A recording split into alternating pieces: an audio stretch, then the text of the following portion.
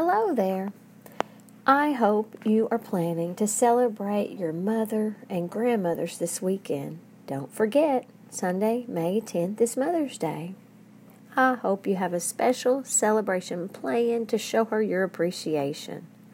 But have you ever stopped to think, when did we start celebrating Mother's Day? Well, listen, and you will learn the history of Mother's Day. My middle name is Ann. Do you know anybody named Ann or Anna? Well, without this special person named Anna, you and I might not be celebrating our moms this Sunday. So listen as I read the history of Mother's Day. It's an enriched text released from Wilson Academy, May 2016. Mother's Day is just around the corner. Many of us spend this second Sunday in May with the special mothers in our lives. Typically, people go out to brunch or another meal and give thoughtful gifts, flowers, and cards to their loved ones. Like any other happy holiday, Mother's Day has a long history behind it. It's also celebrated in many forms around the world. But the American version of the holiday was created by Anna Jarvis back in 1908. Throughout her life, Anna was very close to her mother. She even took care of her as she got older and began experiencing heart problems. 3 years after her mother passed away, Anna organized a memorial ceremony to honor her and all moms. The event was held at Andrews Methodist Episcopal Church, which is today known as the International Mother's Day Shrine in West Virginia. This memorial ceremony is considered the first official observance of Mother's Day. Surprisingly, Anna didn't attend the service for her mom because she was in Pennsylvania. But she did send a telegram that described the significance of that day. She also sent more than 500 white carnations for all the people who attended the service. As time went on, Anna worked very hard to make Mother's Day a recognized holiday.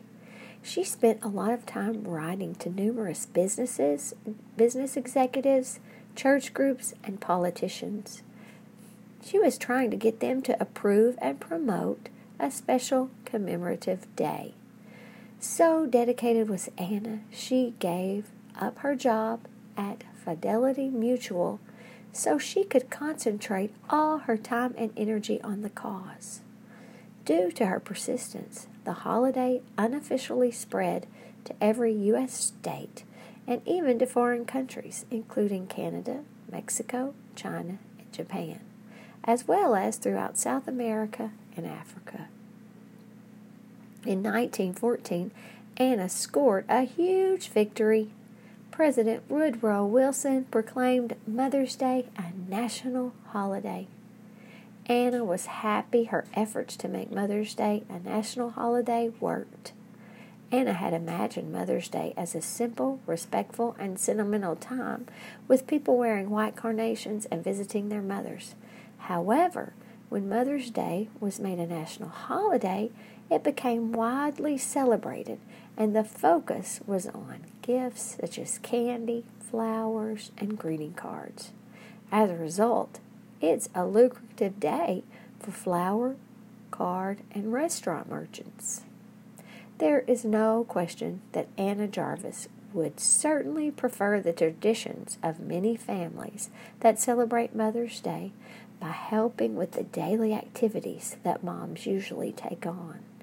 Seeing many moms presented with breakfast in bed, prepared and presented by even the youngest children, would have surely made Anna feel that for some families, Mother's Day is still a time for simplicity, respect, and appreciation of moms. So be sure you celebrate your grandmother and your mother. Happy Mother's Day!